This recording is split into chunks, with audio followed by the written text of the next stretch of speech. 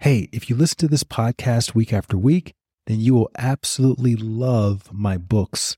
There's Travel Light, which basically gives you all of the steps for following your heart. And then there's Knowing Where to Look, which is full of inspirational stories and anecdotes that will help you shift your perspective in the most inspiring way. And for those of you who can't seem to crack the meditation code, grab a copy of Bliss More, How to Succeed in Meditation Without Really Trying, and your meditation practice will never be the same. All of those books are available on Amazon, as well as everywhere else books are sold. That's Travel Light, Knowing Where to Look, and Bliss More. All right, back to the show.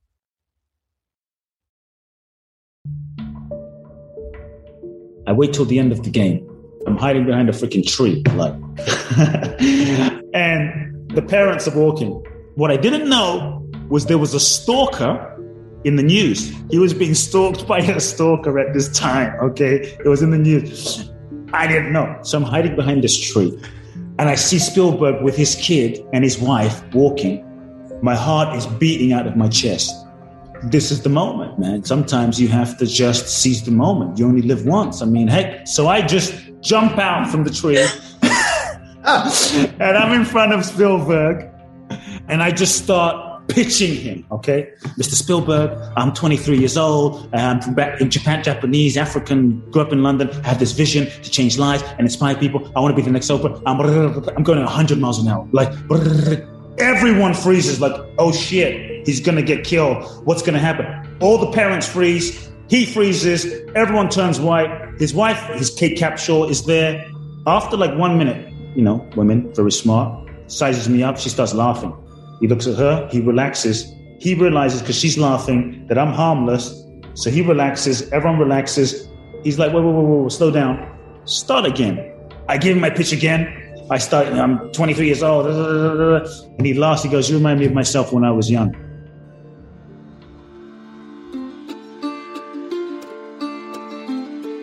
Hello there, this is your host, Light Watkins, and we are back with another story from the end of the tunnel. If you are new to this podcast, I interview luminaries, artists, philanthropists, creatives, and basically anyone who's gone out of their way consistently to become the change that they would like to see in the world. Sometimes they start movements. Other times they create documentaries or they write books that inspire people.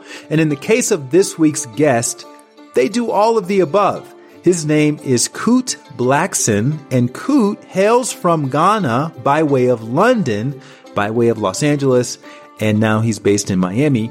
And Kute is a transformational teacher, a coach, a speaker, a podcaster, and he's author of two very, very transformational books, You Are the One and The Magic of Surrender. I've personally known Kute for years. He's one of those guys who, when you're around him, you can just tell that he's seen things and he knows things. And Kute has this really quiet sense of peace and serenity that is contagious. And pretty much everything about this guy is inspirational and motivational. And out of all of the luminaries that I've interviewed on this podcast, I would say that Kute has probably the most fascinating background that I've ever heard. Long story short, his parents got married without ever meeting. They did not speak the same language. His dad is from Ghana, his mom is from Japan, and so he tells that story. His dad was also referred to as a miracle worker. He was a healer, and Kute tells that story too. He knew that he was destined to be a teacher and a speaker early on, but he had no idea how it would happen, and he just started taking leap of faith after leap of faith, and trusted that everything would work out, and that's exactly what happened. On top of that, Kute is an amazing storyteller, as you'll see, and that's one of the reasons why I found his most recent book so engaging. He tells these stories that are not only entertaining, but I think they'll have you taking leaps of faith in your own life, which is why it's called The Magic of Surrender. The idea is our path requires less control and more surrender than we're usually comfortable with. And in order to allow it to unfold, we have to become practiced at the art of letting go. This was a fun conversation, guys. Kute and I have a lot of overlaps in our life stories when it comes to those leaps of faith. So I was super excited about getting his take on some of the types of experiences that we've both shared. And if you resonate with my perspective, I think you're really going to enjoy hearing his perspective a lot. But before we get into our conversation, I want to let you know about my online community, which is called the Happiness Insiders. The Happiness Insiders basically picks up where this podcast leaves off, as the overall goal of sharing these conversations with you is to remind all of us that we each have a greater purpose in this world, which is also known as a personal mission. And while it's one thing to know that intellectually, it's another thing to actually take leaps of faith in the direction of our mission. And so that's the goal of the Happiness Insiders. It's about creating a safe space that gives us the tools for cultivating happiness within through various inner practices like meditation and gratitude and weekly goal setting and exercises for overcoming fear and finding our purpose and accessing our potential.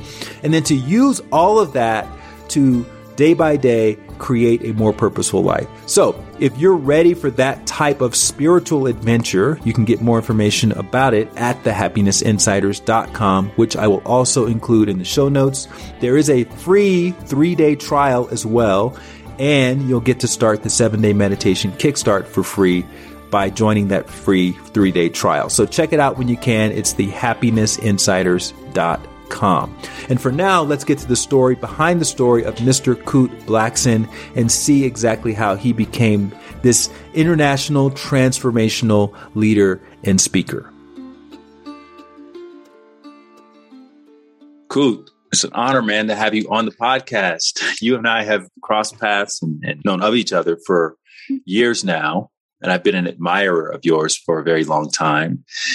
And I didn't know a whole lot about the backstory until I got a chance to read your most recent book, The Magic of Surrender. And we have a lot of overlapping experiences as well. So I'm really excited to dive in and talk a little bit more about how you became Kute Blackson. So thanks for coming on the podcast, brother. It's great to be here. When I saw you were interviewing me, I was excited. So it's great to be here. So, man, I like to start the conversations off talking about childhood. You have a very unconventional backstory. Can you talk a little bit about why were you born in Ghana? Why were you in London? Why was your mom Japanese? Why was your dad? Why didn't they speak the same language? Like, what was it? How did all that happen? People ask me where I'm from, and they think it's a simple question, especially like when I'm on the street, right? And where are you from? I'm like, where am I born? What do you mean? So I was born in Ghana, West Africa. My father's from Ghana. My mother's Japanese. I grew up in London. I lived in Los Angeles, now Miami, and partly Mexico, as we were talking about. Mm-hmm. And so let me start with how my parents met, because I think that would provide the real context story. Yeah. So my father is this really traditional Ghanaian male, and a great man in his own way. And so when my father was, this is in the 40s, when my father was about 8 years old in Ghana, West Africa, he would have these visions of a Japanese guru, kind of like imagine the Yogananda of Japan, basically. Someone, yogi type, spiritual meditation teacher, a guy called Masaharu Taniguchi, who's very well known in Japan, millions of followers. And he didn't know who he was, but this man would come to my father in his dreams as a young boy and would teach him about life and the cosmos and the mysteries and the purpose and spiritual practices. And this was in Africa, right? So very unusual. When my father was 15, he had this sort of soul into Paul conversion on the streets of Ghana, where he fell to the ground, lightning bolt hit him, saw the light, gave his life to Jesus, became a Christian, and started healing people. We're talking about blind people seeing, deaf people hearing. I mean, as a 15-year-old kid, he took the words of Jesus, literally, the things that I do, you can do these things and more. So he's like, well, Jesus said it. It's in the Bible. Let me do it. So he was very innocent. And so he started putting his hands on people. People started getting healed, and thousands of people started coming. So he started to develop this reputation as the miracle man of Africa at a very young age. When he was 18, 19, he started his first church. And then from 19 to 37, he built 300 churches, hundreds of thousands of followers. The king of Ghana, the presidents of Ghana and West Africa would come to him. And so when he was 37, he was married. His first wife died. So he had 3 kids. He's in a store in Ghana, West Africa, in the 70s, mid-70s. A book falls off the shelf. He looks at the back of the book. He sees the face of this Japanese guru who's been coming to him in his dreams since he was 8. He's completely shocked. He can't believe it. He's like, I didn't even know this guy was real. So he writes to this man. This is pre-internet, obviously. Writes to this man. Says, you've been teaching me since I was a young boy. You're my teacher, but I didn't know you were a real person. And so this man sends his son-in-law to Ghana to meet my father. The son-in-law is so impressed by what my father's built and the churches. And at this point, by the way, my father had been to India in the 60s. And I didn't know this till I was in my 20s. My father went to India, had these, we could say, enlightenment experiences in caves and meditating and the Ganges. And so my father's become very mystical at this point, very mystical spirituality, Christianity. And so the son of the guru invites my father to go to Japan on a lecture tour to meet the guru and travel with the guru. My father says, yes. My father says, look, before you leave, my first wife has died. I'm looking for a wife. I believe in the power of prayer. Would you pray for me to find a wife? The man says, sure. The son goes back to Japan, gives a lecture in Tokyo, tells everyone about the dates that my father was going to be coming with the guru to go on this tour. My mother, this was her spiritual guru, this Japanese man. So my mother grew up in this organization. She's 28. Now in Japan, if you're not married by 28 years old, it's over. You might as well be 60. It's crazy. You've got to be married by 21, 22. So she's not married. She's not feeling a connection with anyone. At 28, she says a prayer. Her prayer is simply this. Her prayer is, God, I will marry anyone you tell me to marry. Like, many times we have all of these ideas and these sort of criteria and preconceived notions of who we think we should be with and what the person should look like. And we write it down on the poster board and we don't realize that we're limiting what the universe can express and manifest. And so she said, I marry anyone you tell me to marry, God. Just make it clear. I don't care if it's black, white, green, tall, short, fat, poor, street cleaner. Just make it clear that this is my aligned soulmate, karmic husband. Just make it clear to me. She's in the audience when the son is speaking about my father. She says she feels chills in her body. This is my husband. She just has this knowing. She writes to my father. My father's in London. A letter gets rerouted to him. He picks up the letter. He opens the letter. Nothing romantic. Japanese folks are kind of shy. My mother says, I look forward to hearing you speak in Japan. My father says, this is my wife, writes to her. In his first letter, he says, would you be open to moving to Ghana? She writes back. She doesn't speak English. Translation through her sister. If it's God's will. He writes back and says, it's God's will, marry me. They haven't seen each other. They haven't met. They haven't spoken. They can't even speak the same damn language. They're just trusting. They just talk about surrender. They're just surrendering. They agree to get married, sight unseen. My father goes to Japan, meets the guru, goes on the lecture tour, meets my mother for 45 minutes. They can't speak. They have chaperones because it's old school Japan. They have chaperones. They can't speak to each other. They're using dictionaries. Are you sure you want to marry me? Yes, I'll marry you. You're my soulmate. They get married. Now, the challenge is my father didn't have very much money by Japanese standards. So how do you throw a wedding?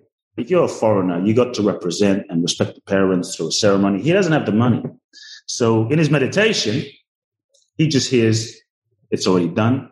Relax. 6 weeks of going on this tour, he goes to his mailbox. There is an envelope in his mailbox. He opens the envelope, $7,000 in the 70s, $7,000 in cash. No name. All it says is, this is for your wedding. My father didn't speak to anyone, didn't tell anyone. It just showed up. And that was kind of how they got married, went on their honeymoon, and voila, I was born pretty much a year later.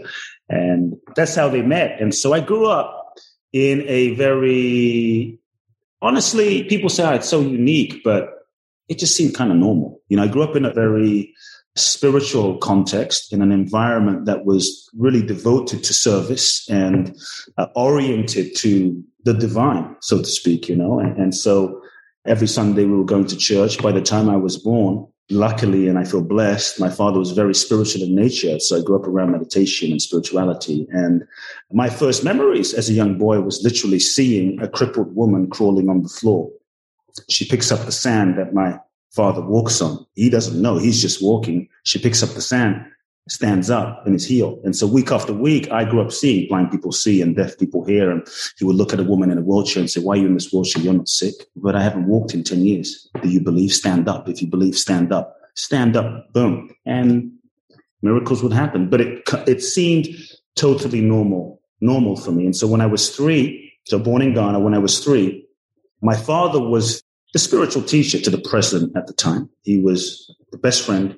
He was the teacher. There was a coup. Rawlings came in, killed the guy.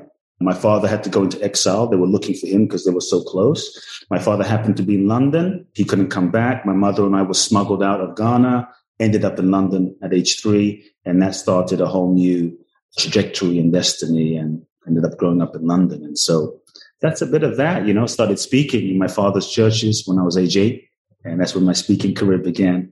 At 14, I was ordained. I knew it wasn't right. You know that feeling you get when something just isn't aligned. And at 14, I always felt this deep desire as a young kid to help people and serve people and make a difference. There was always a sense for me that my life wasn't really my life. It was somehow to be in service to humanity. I didn't know what that would look like. So I'll never forget, I'm 14, my father announces to the congregation, my son is taking over my ministry. He's the successor. And I'm thinking to myself, well, no one really discussed this with me, and I look at my mother on stage and everyone's excited. And my father looks at me and he keeps going and I'm in complete shock. And there's all this turmoil going on inside. And my heart sank because I knew that this wasn't my path. And I saw my entire life set out for me, my entire future set out for me. But I knew this wasn't my path. But I think I was too afraid at the time to speak my truth. I was too afraid to confront my father. I was too afraid that if I spoke my truth and dared to reveal how I really felt, then I would be outcast, I'd be alone, I'd be abandoned, I'd lose this relationship. And so I got ordained as a minister at 14 with a lot of responsibility.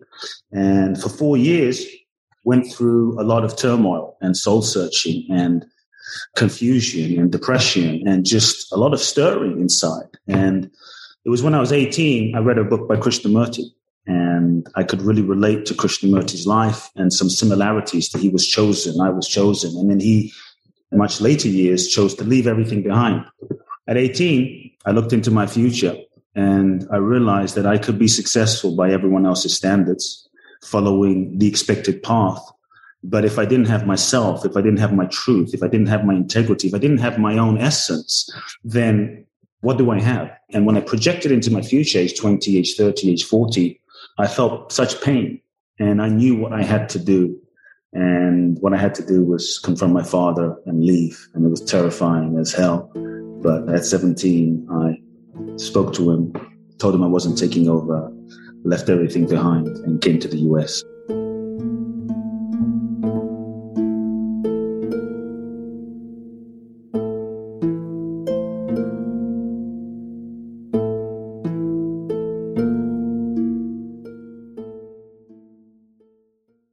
You grew up with your father in the house, right? Until you were 3 at least. But then you tell a story of sneaking into the church at night and all of that when you were like 10 or 12. So did you somehow come back to your dad? Did he come to London with you all and start the church there? Did you go back to Ghana at some point? So my father had all these churches in Ghana. So like huge operation, massive, right? But then he was in London, couldn't come back. So he was in exile. Then my mother and I came to London. And we met my father there. And then my father, what does a miracle worker do but do miracles? So he starts healing people in London. Before you knew it, a church just exploded in London and there were 3,000, 4,000, 5,000 people coming every Sunday. And so as a result, we couldn't go back to Ghana because of the situation, the political situation. And we ended up staying in London. And that's how we ended up having to stay in London. And sometimes things that you don't understand in the moment that seem like the worst thing in the moment turn out to be the best thing in the moment. Because I think back to, wow, what would my life have been like if I had been raised in Ghana? It would have been very different. So that's how we ended up having to stay in London.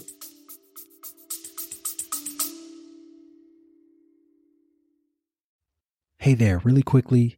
Have you wanted to find your purpose or be more grateful or start a daily meditation practice, but you're not quite sure where to begin? Well, if inner work is like a drop of water, thehappinessinsiders.com is like your ocean. That's my online community where you can learn real-world techniques for cultivating more fulfillment from the inside out. So whether it's learning how to manifest abundance or access your potential or overcome fear or even just start walking every day, I've got a blueprint for you, which means you no longer have to use any more shoddy guesswork. And you don't have to use the lone wolf approach to improving yourself.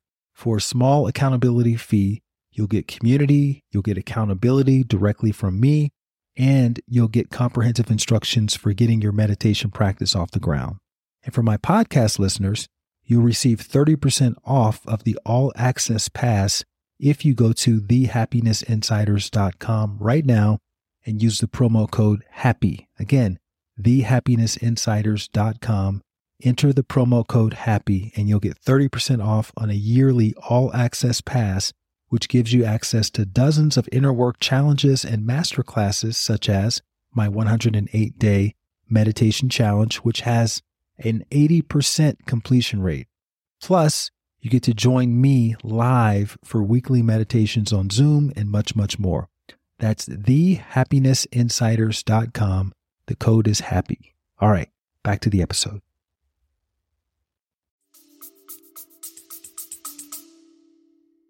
When you were much older, you asked, or maybe he told you about the mechanics of being the miracle worker, because you talked about that in your book.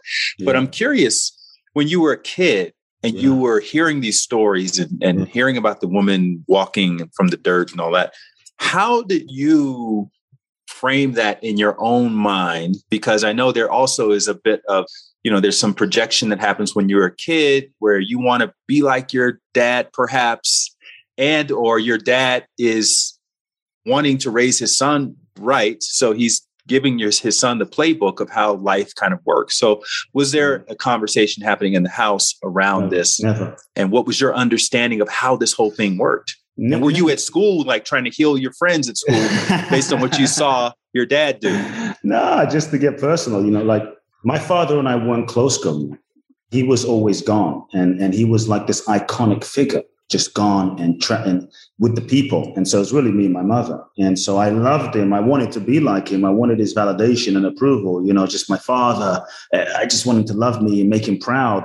Yet we were strangers because he was gone all the time. And, there were some issues between him and my mother. We can get to that later, but we didn't speak. My father and I really didn't speak and have a real conversation of any depth and real substance till I was probably 21 years old.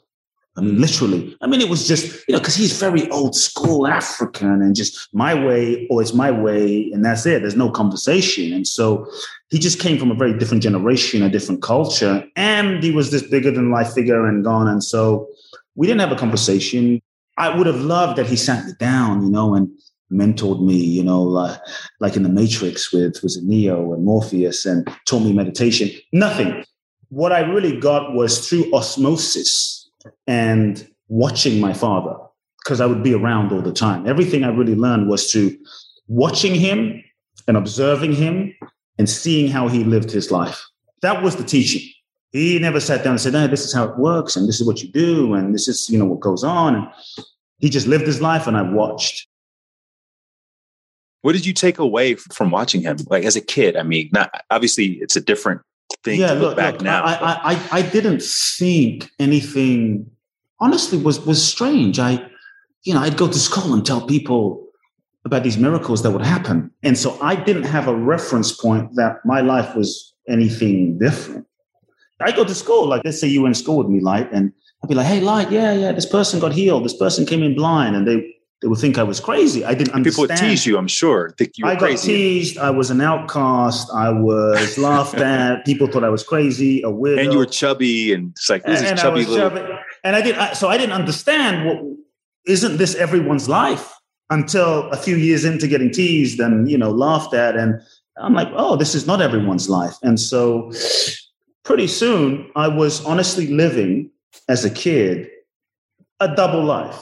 There was an entire part of me, the spiritual dimension as a kid, because at age 8, I would go to my father's library and there were literally thousands, like an entire wall of books. We're talking everyone from Wayne Dyer, Chopra, Marianne Williamson, Dan Millman, Louise Hay, to Blavatsky, to Brahmana Maharishi Mahesh Yogi, Nisargadatta Maharaj, all of these Eastern Krishnamurti. And so as a young boy, age 8, I started to go to his library, read all these books and meditate and practice, the stuff that Yogananda was talking about just on my own, by myself. And so this was a whole part of myself as a kid that I couldn't speak to my other 10-year-old friends about. So it was like I was living an entirely different life. So I'd go to school, be really popular in school, play soccer, get good grades. Everyone loved me. And then I would go home, do my homework, and read and meditate for 4 hours. And so there was a whole part of my life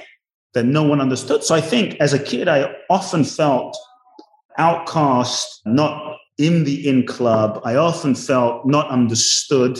I often felt very, shall we say, alone, because like, who do you talk to about, I'm having these spiritual experiences at 12 years old and connecting. I'm having these dreams of Muktananda and Sai, but all these different gurus that I was reading about coming to me in my dreams. And so who do I speak to about this stuff? And so on one level, I was very connected. On another level, I felt very alone.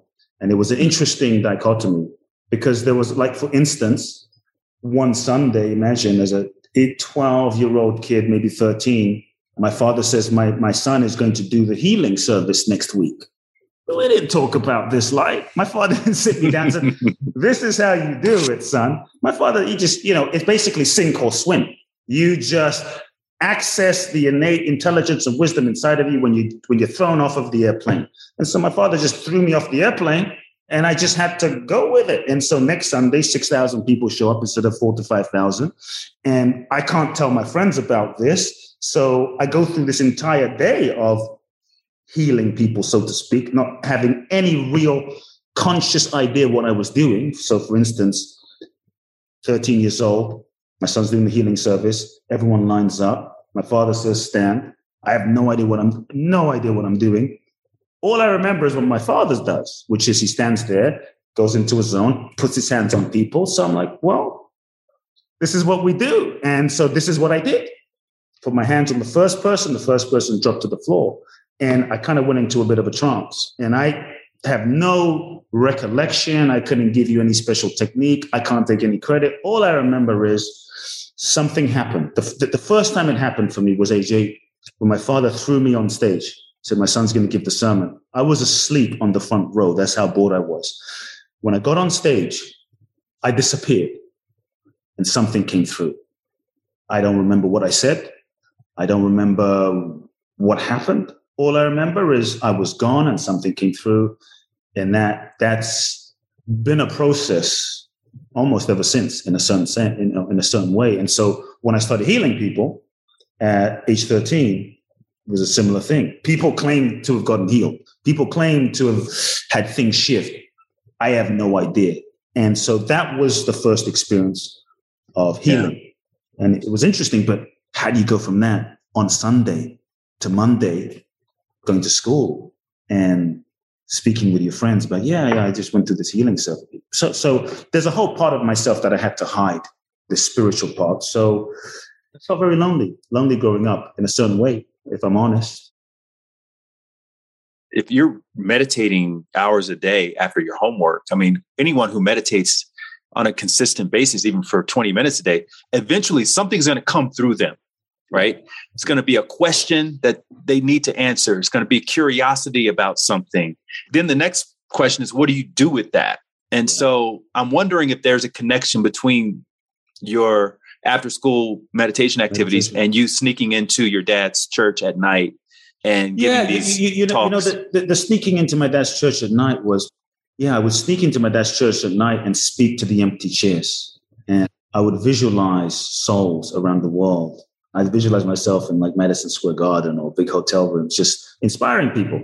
And, I would give seminars for 3-4 hours sometimes on the weekends, just literally giving seminars. It was real. And so this was a passion for me, Here's what did happen, though. When I started meditating very deeply, it became impossible to deny the deeper truth that I felt at age 14. it became impossible to deny that the path my father chose of becoming a minister and taking over his operation and taking it to the next level, it became painfully evident that this was not my path the more I went deep into my own soul.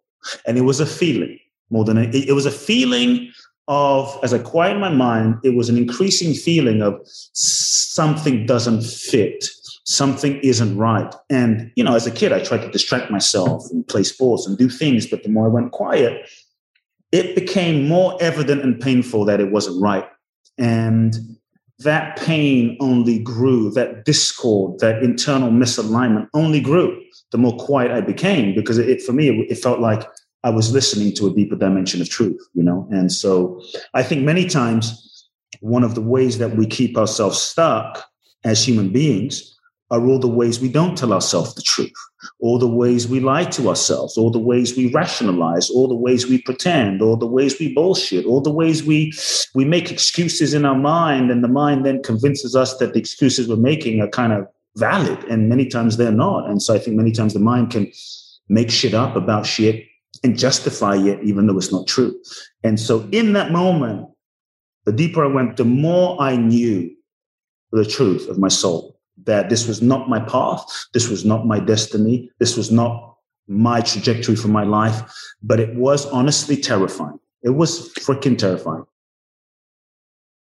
What you're doing now, you're very much speaking to large groups of people, you're making a positive impact.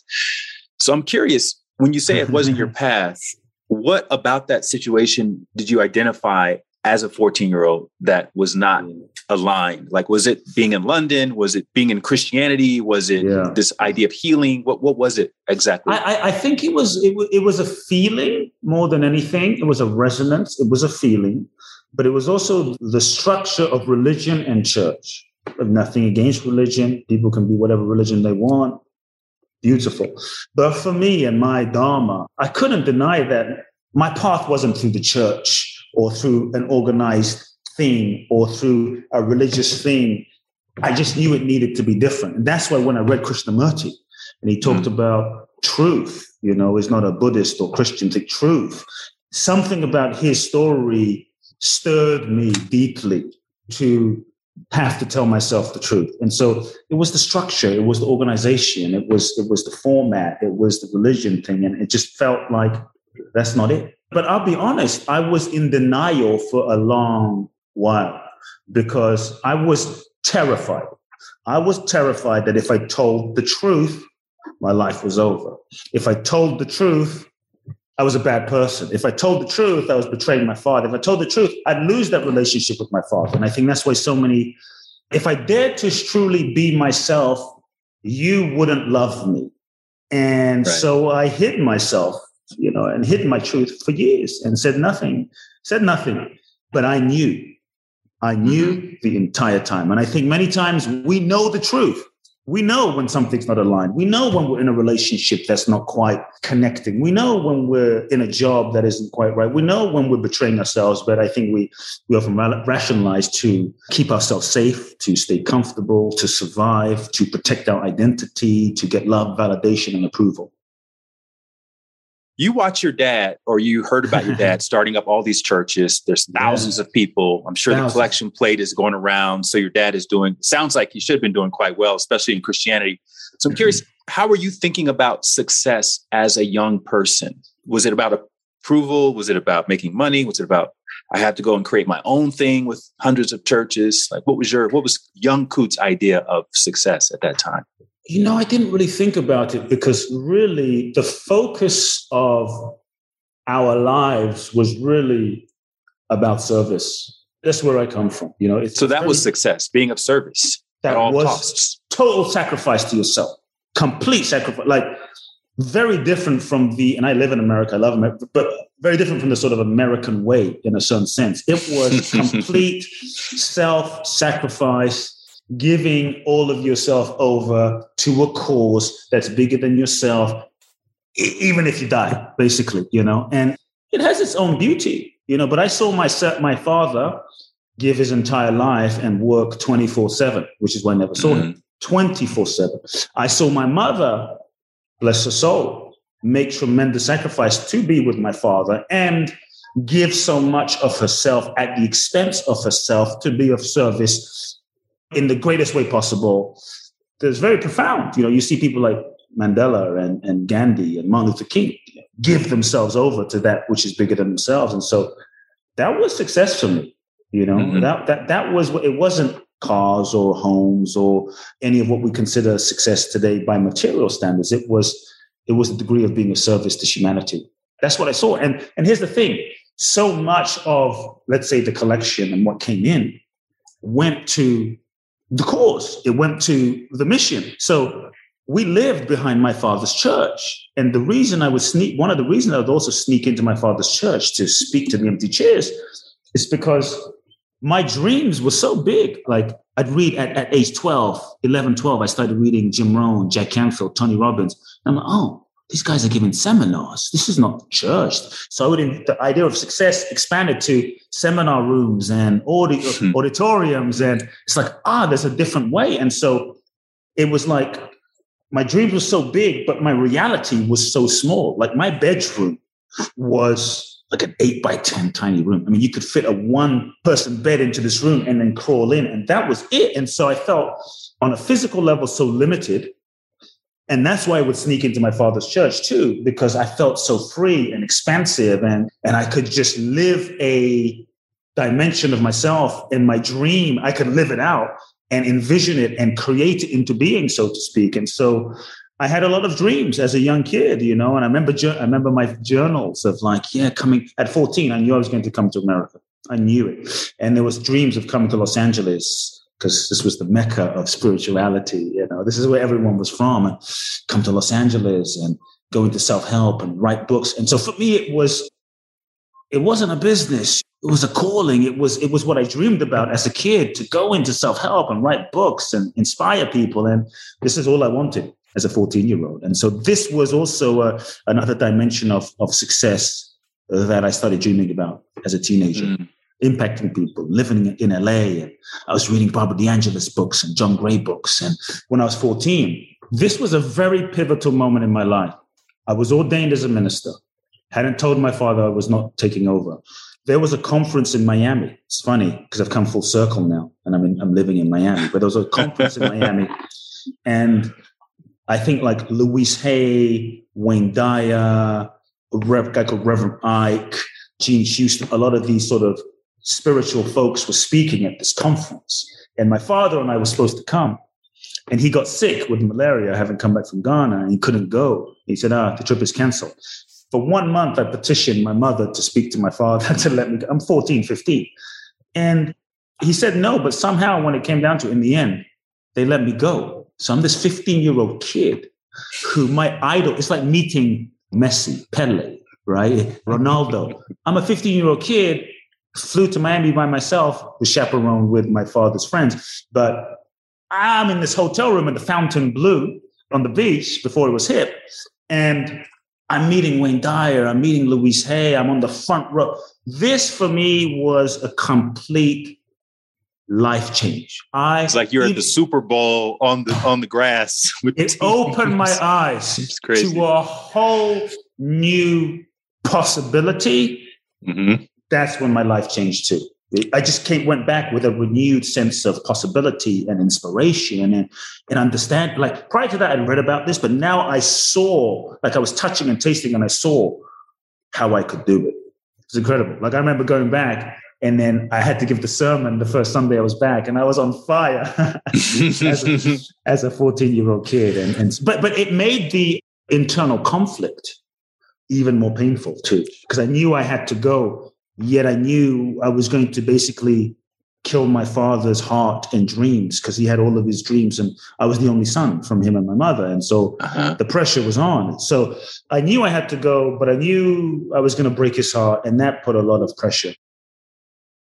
I remember reading your first book a while ago, and I think you went into detail about that conversation with your dad and how hard it was. And I think there was some voice messages exchanged or something like that. I can't remember properly, but... No voice messages, because we were living together. I'm 18. Yeah. And first I had a conversation with my mother, because my mother just, she just was unconditional. And I said, I'm not taking over. Basically, my mother said, if this is your truth, I support you no matter what. You know, with my mother, I've always had the unconditional love and support. Like, I know I have experienced unconditional love in this lifetime because of her. And it's been, I think, the ground and foundation of my life, even unconsciously. And so she's like, I support you no matter what. You just have to have a conversation with your father. And I finally muster up the conversation with my father. And people sometimes think that before you take a leap or before you do something, you have to eradicate fear, have no fear, get rid of fear. I was freaking terrified. I knew what I had to do, but I was terrified because I looked into my future and I saw this unknown path, like this path that was unknown. Like, I didn't have a roadmap for what I was going to do. None of my friends were going to be a self-help guy, whatever that means. And so there was no roadmap. But I just knew that this path was calling me. I couldn't see how I was going to get there. Had no idea where it was going to lead me. All I knew is turn right. That was it. And so I climbed the stairs to my father's bedroom. He's lying down after Sunday service. This is like going into the dragon's den. Right. And I woke up to him and I said, Dad, I want to speak to you. Like, okay. I said, I don't think I could take over the churches. It's not for me. I'm expecting him to go crazy. Had you rehearsed it a few times before you went in there? I was so terrified, man. At 17, I went to a freaking psychic. I'd never been to a psychic before at 17. I went to a psychic. I'm like, I have this situation. And the psychic, basically, all I remember was, everything will be fine in the end. Don't worry. I didn't believe him, but I rehearsed it and how I'm going to tell him and how I could say it. Basically, what came out of my mouth was, I love you, but I don't feel to take over the churches. And I'm getting ready for the backlash and the screaming because my father was a very intense character. And there was just silence. Silence. And all he said was, are you sure? It was even more terrifying. And in that moment, I realized I had a choice to go back and retract my statement. And it was like the universe testing me. Like, am I going to own my truth? Am I going to acknowledge my truth? Am I going to claim my life?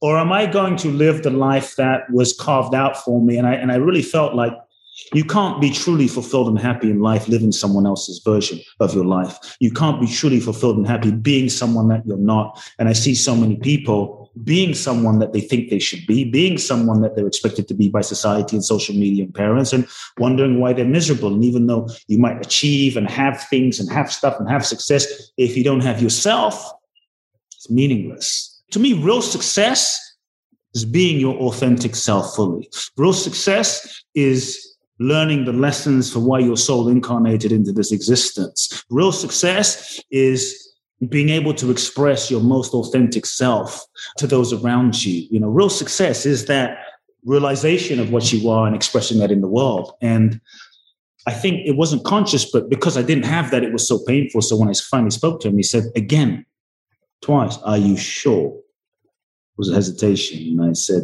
yeah. Okay. Silence. Looked around. That was it. I'm like, oh shit. So before he said anything else, I left. I was trembling. I'll never forget. I went to my bedroom, the tiny room, and I cried. I cried out of relief. I cried out of gratitude. And I cried because I knew I had shattered my father's heart and his dreams. And the pain of that, I knew I had to do it. I knew I had to kill my father, so to speak. But the heartbreak and the pain of that was intense. And I cried. I should have been happy and ecstatic. I wept and I cried. And there was a lot of deep grief in that moment because I broke my father's heart.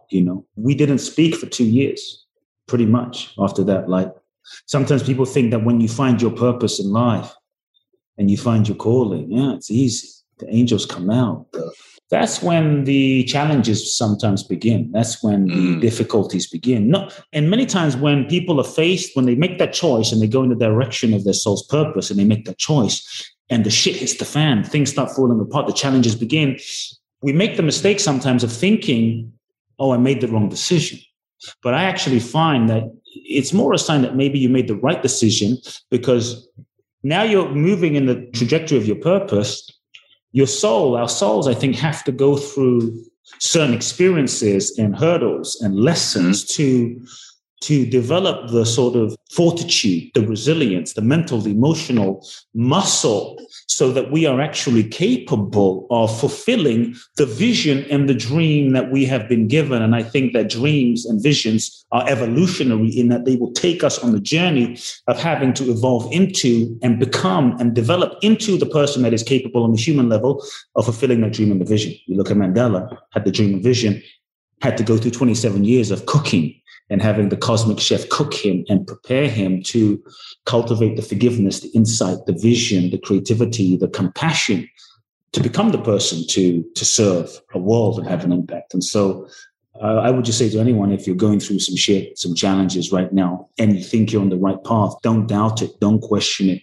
Learn the lessons where you are, because learning those lessons will enable you to graduate from the level that you are, and will also enable you to become the person you need to be to fulfill what you're here to fulfill. So it was difficult, man. We didn't speak for 2 years.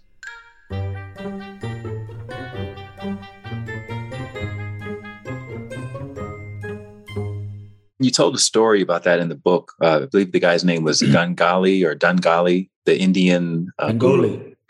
Yeah, exactly. And he talked about how your breakdown is really the beginning of the breakthrough. And I just really love that story. You moved to America at 18 years old with nothing. Yeah. What does that mean with nothing? Can you give us some context around? Okay. So, my vision was to come to America because, but for 4 years, I knew I was going to come to Los Angeles, and I wanted to meet the self-help gurus, Tony Robbins, Chopra's, Marianne Williamson's, and go into this field. And Los Angeles was the place. They all lived in Los Angeles, San Diego, San Francisco, Santa Barbara. And so I told my mother I want to go to America, but I don't know how. Because at 18, I went to a very prestigious school. I got a scholarship to this school, free scholarship. Everyone was doing their A-levels and going to university. I was probably the only kid out of 150 in my class that didn't go to university. So again, being an outcast. And I told my mother I want to go to America. I don't know how, because I don't have my father's support. I don't have a college education. I don't know anyone in America, and I have no money. But I feel it in my soul. I can feel it in the depth of my being that this is my path. This is where the energy of life is going. And I don't know how I'm going to get there. So one day I just said a prayer to the universe. I said, God, you've given me this vision. But I felt so alone in this moment, because how am I going to get there? But I said, God, I said, universe, if this vision is real, provide the way. I of myself don't know how to do this. So I started meditating, which I tended to do back then a lot when I was facing a mountain. And I'm in the library of my school, age 17, 18. I'm in the library, meditating, like literally. Someone walks up to me, hands me a magazine called The Economist. I don't read The Economist, famous magazine, but I feel, I feel the energy. I think it's so important that we learn to follow the flow of life. I open the magazine going, something's here. I look at the back of the magazine, it says the American government's giving away 55,000 green cards in the green card lottery. My eyes pop out. I feel chills in my body. I feel this sense that I'm going to win this thing. I'm going to win this thing. So I enter it. I apply through this law firm. Cut a long story short, this was in April. I was told by September the 18th or the 19th, if you don't hear, then you haven't won. Every day. I'm like, okay, I'm going to practice and see if this spiritual stuff that I've been reading about, the law of attraction, creative visualization, if this stuff really works. So I start visualizing myself in the US. I draw a fake green card on a piece of paper, color it green. I'm imagining Bill Clinton shaking my hand and welcoming me to the US. I'm visualizing every day. Every day go to the mailbox, haven't won. Every day go to the mailbox, no letter. By September the 18th, I'm now pissed off. This shit isn't working. God, you've just abandoned me. What the hell's going on? The next day, I think it was the 19th, I go to the mailbox. I'm sure that it's going to be there. Nothing. Now I'm mad. I'm pissed off, mad, upset. I feel totally abandoned by the universe. I said, screw it. I'm going to pack my bags and I'm just going to go to the US. I mean, it's illegal, but I'm going to just go. And that night, we get a phone call. My mother picks up the phone. She says, Kud, it's for you. turns out to be the law firm I applied for the green card through says, we don't believe it, but you have won a green card. We just got the notification yesterday and you won a green card. And I was hugging my mom and I'm screaming and I'm jumping and I'm so excited, celebrating. And then I hear this voice in the middle of my jubilation. And it says, why are you so surprised? Did you think you weren't going to win? Like, why are you acting so surprised? And it was one of those sobering moments of like, trust the universe. That moment, man, of winning that green card has been a pivotal moment throughout my life, because there's been many moments I felt like giving up along the way, especially in the beginning stages. But remembering that moment and feeling like there is a deeper intelligence functioning in my life, there is a deeper guiding force that is unfolding my destiny. That moment of winning the green card is what gave me so much faith when I felt like giving up. And so that's when I packed 2 suitcases. I did my interview and what have you, but packed 2 suitcases, 1 suitcase full of books, self-help books, and 1 suitcase full of clothes. And told my mom and dad I'm leaving. And my mom gave me, I forget if it was $800 or $1,000, let's say $1,000 at most.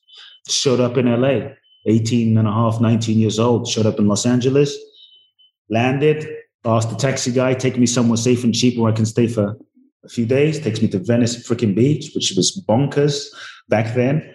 And that began my journey in the US. And it was tough and hard. And first weeks I cried my eyes out, wondering what the hell am I doing here? And called my mother. But here's the thing. I knew I couldn't go back. I knew there was no way back. It's like, I think when we have this hesitation and we take action with the sense of, well, there's always a way out. Sometimes when you do burn that bridge and you commit fully to something, it forces you to tap into an internal resource. When you know there's no choice, it's like no retreat, no retreat. You have to move. It forces you to tap into an inner resource that sometimes you don't have to when you make excuses or you're rationalizing or you think, well, if it doesn't work out, or you're not 100% committed. And so, because I knew that there was no way back, my father was waiting for me to crawl back, and I knew there was no way back. It made me dig into parts of myself, into parts of my resilience that I think I didn't even know were there. And so that began my journey. You also mentioned an experience with your soccer coach, Mr. Johnson, Coach Johnson, and how that stayed with you in your developmental years as a speaker and a coach and everything that you're doing now. What was that experience that lingered in those days? Yeah, I mean, the story being, you're talking about the soccer story, on the field. Yeah, Yeah, it was such a small experience, but you never know how people impact you. I was really into soccer as a teenager, and even had dreams of becoming pro. I was pretty good, but obviously on a different path. And so I remember we were in practice at school one day, and we were playing, and in practice, our team was losing and disaster. And the soccer coach, Mr. Johnson, goes inside, and being kids, we just basically gave up and just started being stupid and, started throwing the ball like American football players. And we were like being idiots on the field, and completely disrespectful because we were losing. And all I hear was this loud yell from Mr. Johnson. It's like, boys, what are you doing? Come inside. And we were caught red-handed being stupid. And he sits us down and he gives us this whole lecture and says, I was watching you guys for the last 20 minutes, act like idiots, and you're a disgrace. And for 2 hours, he puts on a videotape of this soccer team called Liverpool. And he really instilled into me the level of excellence, the commitment to excellence, the commitment to being brilliant. And I'll never forget, the essence of it, of what I took away was you don't show up and give your best for anyone else. Whether anyone else is watching or not, we thought nobody was watching, so it didn't matter. So we were just being mediocre. You don't show up and give your best for anyone else. You do it for yourself. Because when you do it for yourself, you develop the internal trust, you develop the internal resilience, you develop the internal respect. And when you commit to excellence for yourself, that's the commitment. And that's what it really takes to be truly great. Like real greatness isn't because someone's watching, or real greatness isn't because you're on TV or on social media or on a stage. Real greatness is how you live your life moment to moment. It's how you treat people. It's how you live your life. It's how you do your everyday life. That's what greatness is every moment. And from that conversation that he had with me, it really inspired me in a very profound way to dare to be great,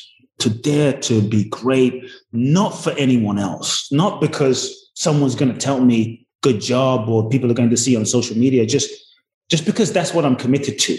And if someone happens to be around, great. And if not, great. This is how I'm living. And it really had a huge impact on my life in a huge way. How did it show up in those the early years of LA when you were selling cars and working at restaurants? For instance, I was a fat kid, and then I started running every day. But I'm talking like every day. And so simple things like whether it was snowing, whether it was 3 a.m., whether it's 5 a.m., whether it's 11 p.m., whether I'm teaching, whether I'm working 20 hours, I wake up and I run every day. When I was going to Japan with my mother to see my grandparents and we had to wake up to be at the airport at 6, I'd wake up at 2. It didn't matter. For me, the commitment to myself and that internal showing up, it creates an inner alignment that over time, we begin to generate a sense of internal power within ourselves, so that when we show up for ourselves and we show up for ourselves and we show up for ourselves and we commit to living in a certain way that is consistent with our truth, because we are in alignment, then I really believe when we act and when we speak, because all parts of us are in coherence and alignment, when we act and when we speak, our words have a different frequency. Our words have a different power. Our words have a different potency because we're not fragmented. And so for me in LA, I came to LA, had nothing. I had nothing. And there were days when I was eating bread for a week, and I'm embarrassed to say, stealing food from supermarkets. But one simple thing I did every day was I ran every day, 6 miles a day, every day. Poor, homeless, depressed, lonely, I ran every day. I knew that if I could do that small thing every day, if I could get myself to do that small thing every day, then there was a level of mastery I had over my mind and my body. And if I could get myself to do that small thing, I could get myself to direct my energy to do the bigger thing. But if I can't get myself to do the small thing, then how am I going to get myself to do the big thing? So I think that greatness starts with the small. And sometimes we think that, Bruce Lee, born that way, Muhammad Ali, born that way, Gandhi, born that way, Buddha, born that way. But we don't realize that most of these people, greatness, I think, is a moment-to-moment choice that we make over time, that we start to cultivate our internal resilience through the choice we make. And every time we make that choice, we access a deeper dimension of our greatness. The challenge is many times we want to be great, but we don't want to make the sacrifice or dedicate ourselves in the way that's necessary. We want to be like Mandela, we want to be like Buddha, we want to be like Jesus, but we don't want to do what they did, but we want the result. And so to me, freedom, that level of freedom or power isn't free. It requires a level of sacrifice to a degree, or shall we say dedication, being dedicated to a vision, a purpose, a reason that is often bigger than our limitations, to something that is bigger than ourselves. And so one thing that has saved me is the simple act of working out and physically exercising every day, even in those moments from the beginning, because I knew if I could do that, I could do the next thing. You have this really beautiful reframe that you posted many years ago after running it was a marathon in LA. I don't know if it was your first marathon or it was a marathon that you ran. And I never forget this. You posted on Facebook. It was very short. You said, I just ran a marathon.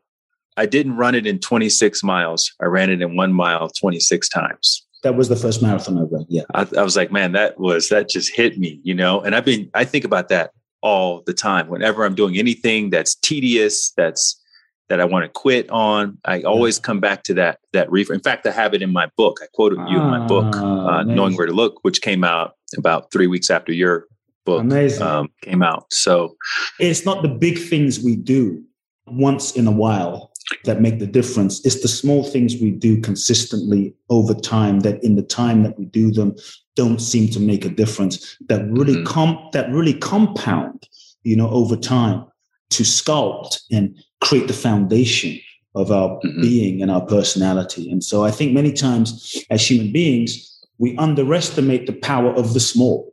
We want the big. We want 100, but we can't manage 10.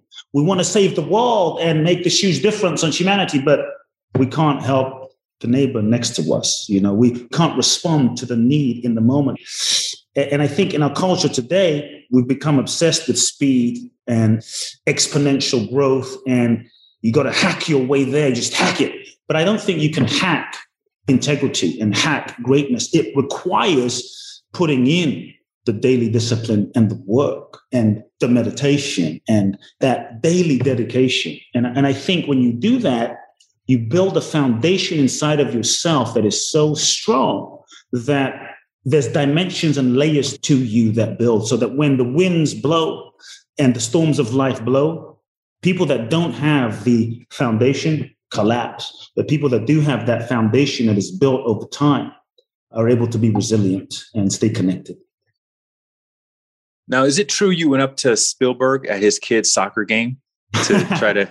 True story. How do you find out where Spielberg's kids are playing soccer? Okay. Like, what is that? Just a little backstory. I had this vision in my early 20s of I wanted to be like Oprah, right? I mean, who didn't want to be like Oprah? But I was serious about having a TV show and being like Oprah, and came very close, was offered shows. But before I was offered my show, I started researching Hollywood because I knew nothing about Hollywood. And I started reading about all of these visionary people with the intention of seeing who could give me my break.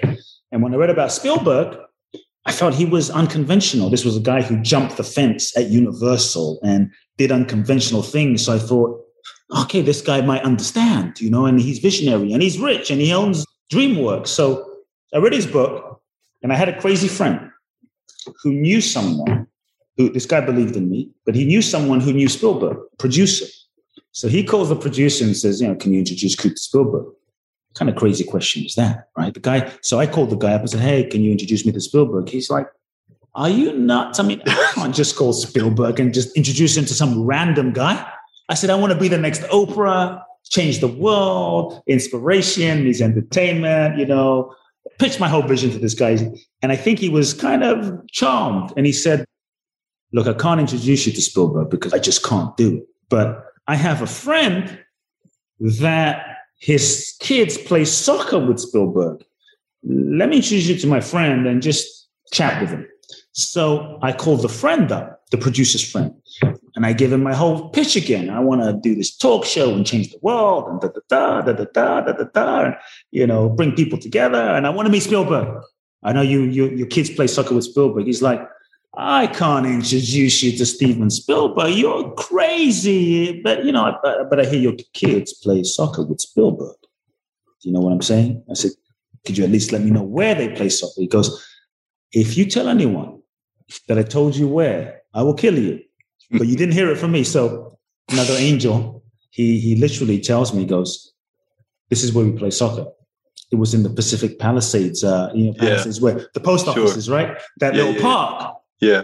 So I'm like 22 years old, something in my mid to early 20s. I put my suit on, like I have a suit. This is like back in the day, man. I have this beige suit. I thought I was pimping, and I put together a Kinko's, go to Kinko's, put together a press kit with my picture on it, typed my bio, had this VHS tape of I was on one TV show at the time for like 2 minutes. And I wrote a handwritten letter to Steven Spielberg, 4 pages, handwritten letter, referencing why he should give me a chance, referencing his books. I'm like selling Spielberg in this letter, handwritten. Dear Mr. Spielberg, would you like to launch the global #1 TV show that changes the world? On and on. So I show up the first week on a Saturday, 8 a.m. Spielberg's not there. The kids are there playing. Spielberg's not there. I come back the next week, park in this parking lot. Granted, I'm trembling, okay? I think we have to push ourselves outside of our comfort zone. And this is something I've consistently done in my life. I haven't been the smartest person, the most intelligent person, the richest person, fill in the blank.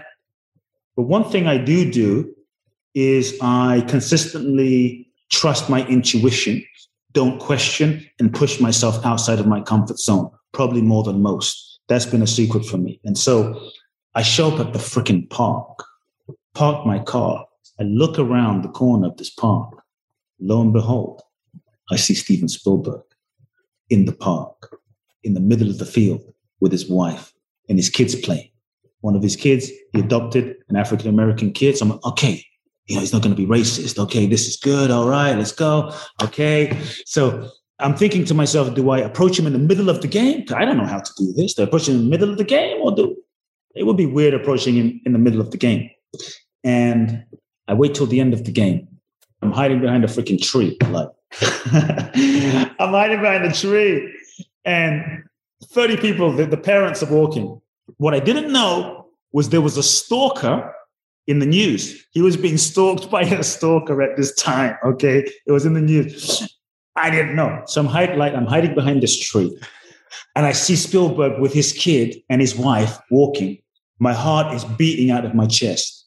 This is the moment, man. Sometimes you have to just seize the moment. You only live once. I mean, heck, so I just jump out from the tree and I'm in front of Spielberg and I just start pitching him, okay? Mr. Spielberg, I'm 23 years old. I'm from back in Japanese, African, grew up in London. I have this vision to change lives and inspire people. I want to be the next Oprah. I'm going at 100 miles an hour. Like, everyone freezes like, oh shit, he's going to get killed. What's going to happen? All the parents freeze. He freezes. Everyone turns white. His wife, Kate Capshaw, is there. After like 1 minute, women, very smart, sizes me up. She starts laughing. He looks at her. He relaxes. She laughs. He realizes because she's laughing that I'm harmless. So he relaxes. Everyone relaxes. He's like, whoa, slow down. Start again. I give him my pitch again. I'm 23 years old. And he laughs. He goes, you remind me of myself when I was young. Because what can I do for you? I said, I want to do a TV show with DreamWorks, change the world. I want to make a difference. I want to inspire people. And you're the guy, Sidney Sheinberg gave you a shot at Universal. I want you to give me a shot and let's change the world together. Help me, help you. I'm just going off. I'm almost embarrassed. I've never shared this stuff on the podcast. And so he looks at me and he said, you're very interesting. Give me what you have. I give him my package. He walks off. Everyone is looking like, what the hell just happened? This parent comes up to me. He's like, what was that? What just happened? I go off thinking, honestly, I did it. It was good. Nothing's going to happen. That was a Saturday. Monday morning, I get a phone call. This is Mr. Spielberg's assistant. He really was impressed with you, and he's going to set up a meeting. Basically, what happened was DreamWorks weren't doing any TV talk shows, daytime talk shows. They were more in film. But he said he was really impressed with you that over the weekend, he called Buena Vista Television at Disney, set up a big meeting for you over there with some TV executive that he wants you to meet. And he's really impressed with you. And so I was like, wow. Cut a long story short, I go into this meeting with this Disney executive, and she's like, I don't know what the hell happened, but I got a phone call from Spielberg over the weekend raving about this guy. And I don't know if we can do anything, but if Spielberg calls, we have to take the meeting. So anyway, so it led to that beautiful meeting. And that was my Spielberg story. So I think in life, bro, the essence is if you feel a calling, take the risk, jump, move, act. Life is short. I think in so many ways as human beings, we play safe. We play safe because we're afraid of the worst case scenario. We play safe because we're afraid we're going to get rejected. We play safe because we're afraid it won't happen. We play safe and then we die full of regrets. So I think the worst thing that happens if we take the risk is sometimes we don't take action because it becomes a sneaky way that the ego uses to protect ourselves from putting ourselves on the line. Because if we don't put ourselves on the line and really commit, then we can always live in the hope of the future fantasy of the possibility of what could be, but we don't have to face the reality. And I think in life, fortune favors the bold. And I think it's when we truly courageously follow our soul, that life begins to truly conspire and support us. Maybe not in the ways we thought, but in the ways that we need.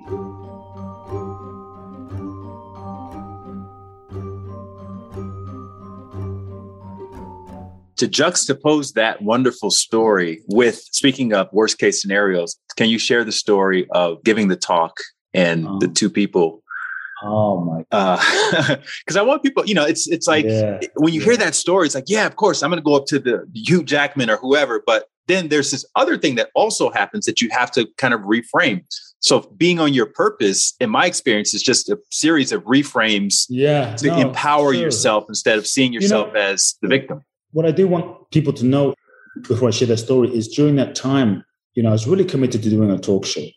I had this idea that was going to be my path and that was going to be my destiny. And I was offered a show. I ended up turning it down. We don't have to go into that. But I was rejected so many times. Like, I was laughed out of me. When I say laughed, I was laughed out of meetings. Laughed out of meetings. Embarrassed out of meetings. Pushed out of me. I mean, it was embarrassing, humbling, ego crushing, but we must persevere if you believe in something. Sometimes, though, things don't quite work out the way you thought they were going to work out. And so when I look back now, I'm really glad that the TV talk show didn't happen as much as I wanted it to happen. Because I realize now, had it happened, number one, I wasn't really ready. It would have collapsed.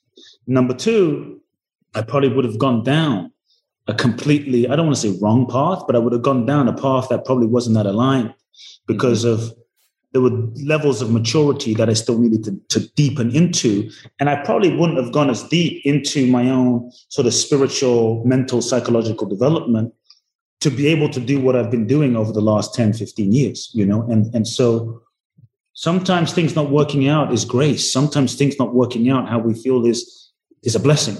And so to your question, this was, again, in the beginning stages of coming to America. I think you're talking about when I did a speaking event and two people showed up. This was one of my first seminars.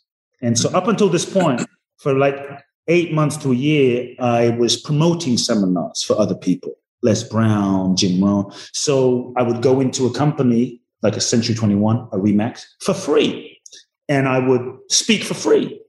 And at the end, take 5 minutes and enroll them into a seminar, right? So I started learning how to sell a little bit. And I was passionate about the product. And eventually people said, hey, do you do seminars? And do you speak? And I thought, people are asking, maybe I'll create my own seminar and promote myself. Real old school stuff. And speaking 2-3 times a day for free. So I began to promote myself. This is before internet, putting flyers up and calling friends. This was a free event, right? And so I figured I'd had maybe 200-300 people come to my event because I put so much promotion, told so many people. Got my hair cut, put my best suit on, go down to, I guess what would be considered now Playa Vista on Lincoln on the way to the airport. There's a hotel there. And I think it was the Radisson or something at the time. And so I show up to this hotel fully expecting 200 people in my free event so that I could enroll them into the paid event. And the event starts at 7:30. I'm there at 7. There's no one. I'm there at 7:15. There's no one. I go, well, there's 2 people. 7:30, the event starting. There's like 2 people. Lie. I mean, maybe I don't know if you know, but when you put your heart into something and 2 freaking people show up, man. But here's the thing. So I go into the room, and one of the 2 people is my good friend. So technically, there's 1 person. My heart sank. When I say sank, just boom. And I looked at my friend. Her name was Barbara. And I said to her, well, there's only 2 people. So why don't we reschedule and do it again when more people are here and it makes more sense? She looks at me and she says, only 2 people. You think it's not worth it? Only 2 people. Goes, we're 2 people. We're here and we want our transformation. We came for transformation and we want our transformation. I was just stunned. I kind of realized they were right. I went to the restroom, cried my eyes out because I felt like a freaking failure, pulled my big boy pants up, put my heart in check. But this is a moment my life changed too. Like it was a very humbling moment because I remembered when I was speaking to people, to empty chairs in London, and all I wanted to do was inspire people. And the whole reason I had gotten into this field of self-help in the first place was not for fame, was not for money, was not for accolades. It was because of the true intent to serve people, truly serve people. And I remembered that in that moment. I reawakened to that in that moment. Like, if it's really about serving, obviously it's nice to do it for bigger audiences, but if it's really about serving people and their souls, there are 2 people that are waiting to be served. And so I felt very humbled and went back into the room. 2 hours, 2.5 hours later, I poured my heart. I gave a seminar to 2 people for 2.5 hours and shared my heart. And when they left, they thanked me. They were very grateful. But I sat in the room by myself afterwards and reflected on life and purpose. And I made another commitment in that moment that I'll never forget, by myself in that room. And I said that whenever I have the opportunity to touch a life and someone is trusting me with their evolution, someone is trusting me with their time, with their energy, whenever I have the opportunity to inspire and be entrusted with someone's path in some way, I will not only take that very seriously, I will give 100% and commit to that 100%. And so that moment really set my heart straight in a certain way that has really impacted me, because sometimes things were challenging along the way. And I kept myself focused on the service. I kept myself focused on it's about serving souls. And I actually, maybe this is a side note, but I actually think that in our modern day world of self-help that has become very sexy and all about marketing and social media and Instagram, I really think a lot of coaches, and forgive me if I'm stepping the boundaries here in terms of whoever's listening, but I really think a lot of coaches are in it for the wrong reason. They're in it just to be famous. They're in it to make a side income. They're in it, nothing wrong with that. But I feel as coaches, as teachers, as yogis, as facilitators, we must come from the place of truly serving another soul, because what we do, what you do, what I do is not just a business. We are participating in another person's soul evolution. And I think when you really feel the sacredness of what that is, the magnitude of what that is, the profundity of what that is, it's so humbling that it's a real privilege to be able to participate in someone's path and journey in that way. And so I think it's so important that we come from that place of service, of true service. First and foremost, that doesn't mean you can't make money and reach a lot of people or be whatever. But I think we have to get our motivation correct as a foundation, first and foremost. And so, yeah, that was a humbling moment for me, like a really humbling moment. You share all of these stories in your most recent book, The Magic of Surrender, Finding the Courage to Let Go. So what is the through line between all of those in relation to letting go and this idea of surrender? I think the through line is surrender, this theme of surrender and inspiring people, inviting people into a deeper dimension of surrendering and living the process of surrender for themselves in their lives, moment to moment to moment. I think so often in our culture, we have a lot of misconceptions of surrender. This idea that surrender is weak, right? Surrender is passive, that if you surrender, you're going to be left behind. You're going to be taken advantage of. You're going to be abused. You're going to be a doormat. If you surrender, You won't manifest your goals, dreams, and desires, and it doesn't work. And so there's this notion that it's weak to surrender. And I think the through line and the invitation that I want to ignite and inspire within people is getting people to really think, like, what if you surrender and you didn't get less, but you got more than you could imagine, more love, more joy, more of what you could imagine than you could imagine with your own mind and the limitations of your own ego. Maybe not what you expect, but more. And so that's really what I'm inviting people to, And when I say surrender, it's really about letting go of control, or this idea of the control that we think that we have. When I say surrender, it's to stop trying to manipulate and push and cajole and force life to be what we think it should be based on the limitation of our mind, and to allow ourselves to live with an openness and a curiosity, and allow ourselves to follow the flow, follow the intelligence. Because I think life has its own energy, and I think when we really relax our minds and we tune in, life is flowing, life is moving. Life has that intelligence. And I think part of surrender is our ability to bring ourselves in alignment with the intelligent flow of life, this life that has been functioning for billions of years. Like, I believe it knows what it's doing. This intelligence, like if you cut your finger, you don't have to pray. You don't even have to meditate. You don't have to be a good person.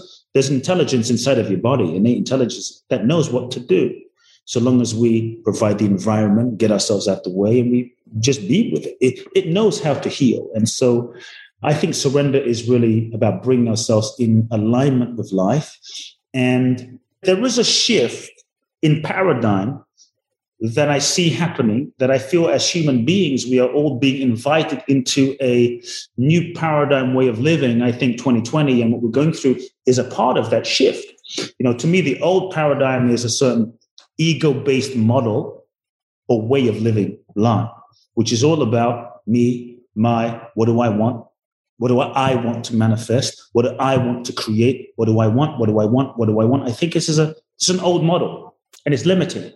And I tell people that, sure, you might manifest what you want, only to be left with a sense of dissatisfaction at a certain point, or you might manifest what you want, only to be left with the sense of what you thought you wanted was not what you really wanted. It was just what you thought you wanted based on the sort of ego perspective. And I think many times our goals of what we set and what we project are often, at least to the degree we are still conditioned, are often projections of our unresolved issues or needs from childhood that haven't been complete. Like, I wasn't loved, I was bullied, I wasn't valued. So if I can just achieve or create that dream, goal, desire, or be famous or make money, then I'm going to finally be enough. And I think it's never fulfilling that way. And so for me, the invitation to the book is a shift from asking the question, what do I want? To a surrendered way of living, which is really about asking the question, or a shift in the question, which is really about what is it that is seeking to express through me? How is life seeking to express through me? What is the deepest impulse of this intelligence of life that is seeking to express through me and write through me and create through me and manifest through me, and really allowing ourselves to open to being, let's say, lived, open to being lived by that which is living life itself. People might think, can you live that way? Can you manifest that way? Can you create that way? Look at Jesus. Look at Bruce Lee. Look at Muhammad Ali. Look at Bob Marley. Look at Nelson Mandela. Look at Mother Teresa. Look at Martin Luther King. Look at Malaya Yousafzai. Look at Greta Thunberg. They all surrendered themselves. So surrender doesn't mean being lazy, sitting down, doing nothing. It means opening to life and surrendering to that deepest impulse and trusting that and moving in that direction, and then aligning one's actions and intention and strategy and resources with that deepest intention of one's being, one's soul, one's essence. And, it might look like you work 24/7, but it's in alignment. Even if it's jumping out from behind a tree in front of Steven Spielberg's family, it's about not being attached to the outcome of that. Yes, you did it because that's what your spirit was telling you to do. Yes. And whatever happens after that is not out of your hands, right? And you have this beautiful story at the end. We don't have time to get into it, but for the person who's interested in reading this book, it wraps it comes back around full circle because you have this time off to travel during the holidays. You find yourself in this place, and then you cross paths with this person who's like in that world in LA. And it's like, it happens through this really beautiful, quotes, magical series of coincidences. And so I really love this book, man. It's just a book I wish I had read when I was 18 going out into the world. Yeah. Because I think the message is probably the most important, the most relevant message that a young person and even someone who's had a lot of life experience can use to create a life of purpose, right? Which is, again, it's not about being comfortable. It's not about making a lot of money. You're not going to get a lot of validation externally, but you will be fulfilled inside. And that's really what's going to, that's the best sleeping pill in the world, is having that sense of fulfillment inside.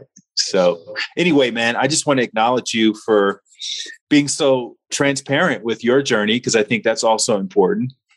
When people see people like you, or maybe people like me, they automatically think, oh, you know, we have some special powers or something that allows us to subject ourselves to these kinds of experiences. And that's not really what's happening at all. It's just a matter of having a little bit more courage than we have fear, because the fear is there. It's still there, but you have to build the muscle, the courage muscle, so you can keep taking those tiny little leaps of faith and following your inner guidance when and where possible.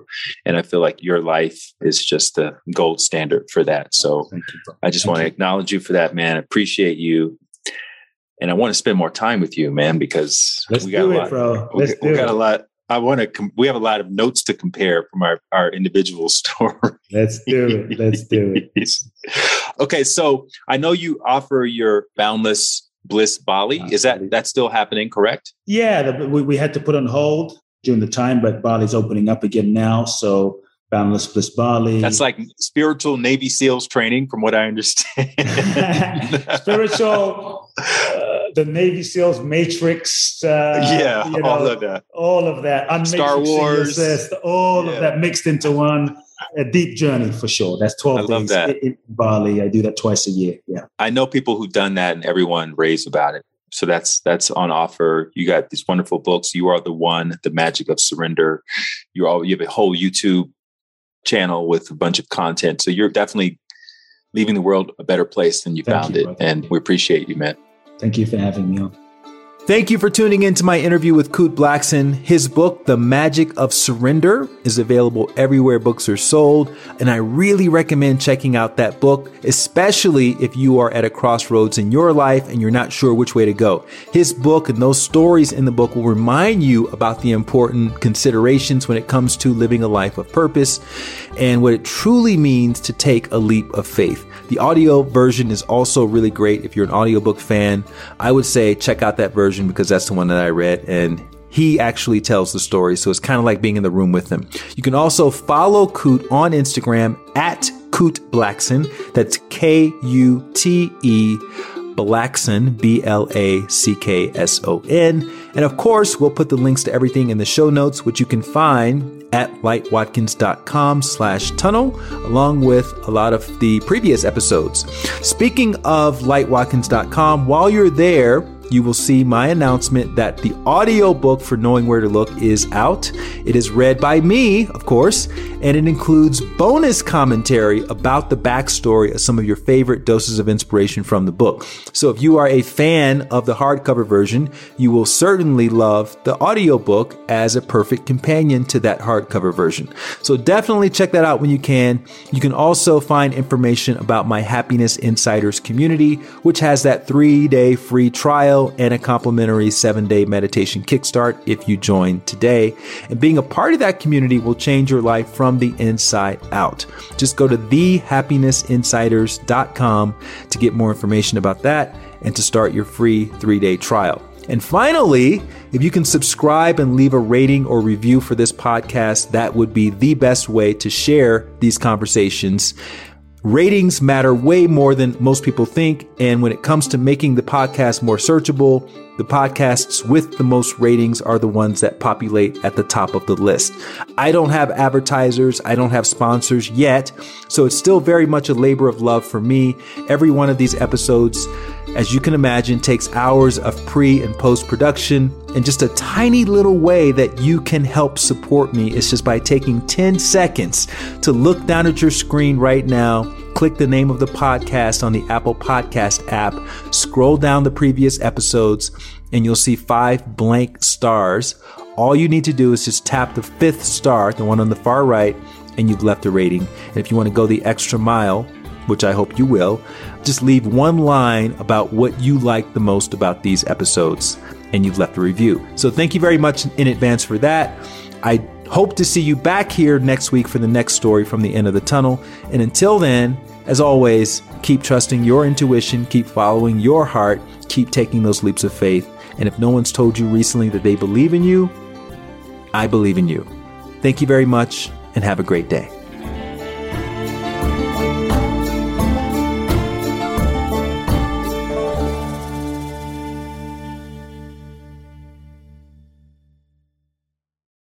If you want to get a little extra nudge when it comes to following your heart and taking leaps of faith and believing in yourself each day, then you want to sign up for my free daily dose of inspiration email. You'll join 30,000 other subscribers who receive a short inspirational story or anecdote that's meant to inspire you to become the best version of yourself each day. You can sign up at lightwatkins.com and you'll get your first inspirational message as early as tomorrow. Again, just go to lightwatkins.com. You can sign up for free and you'll wake up each morning inspired to be the best version of yourself.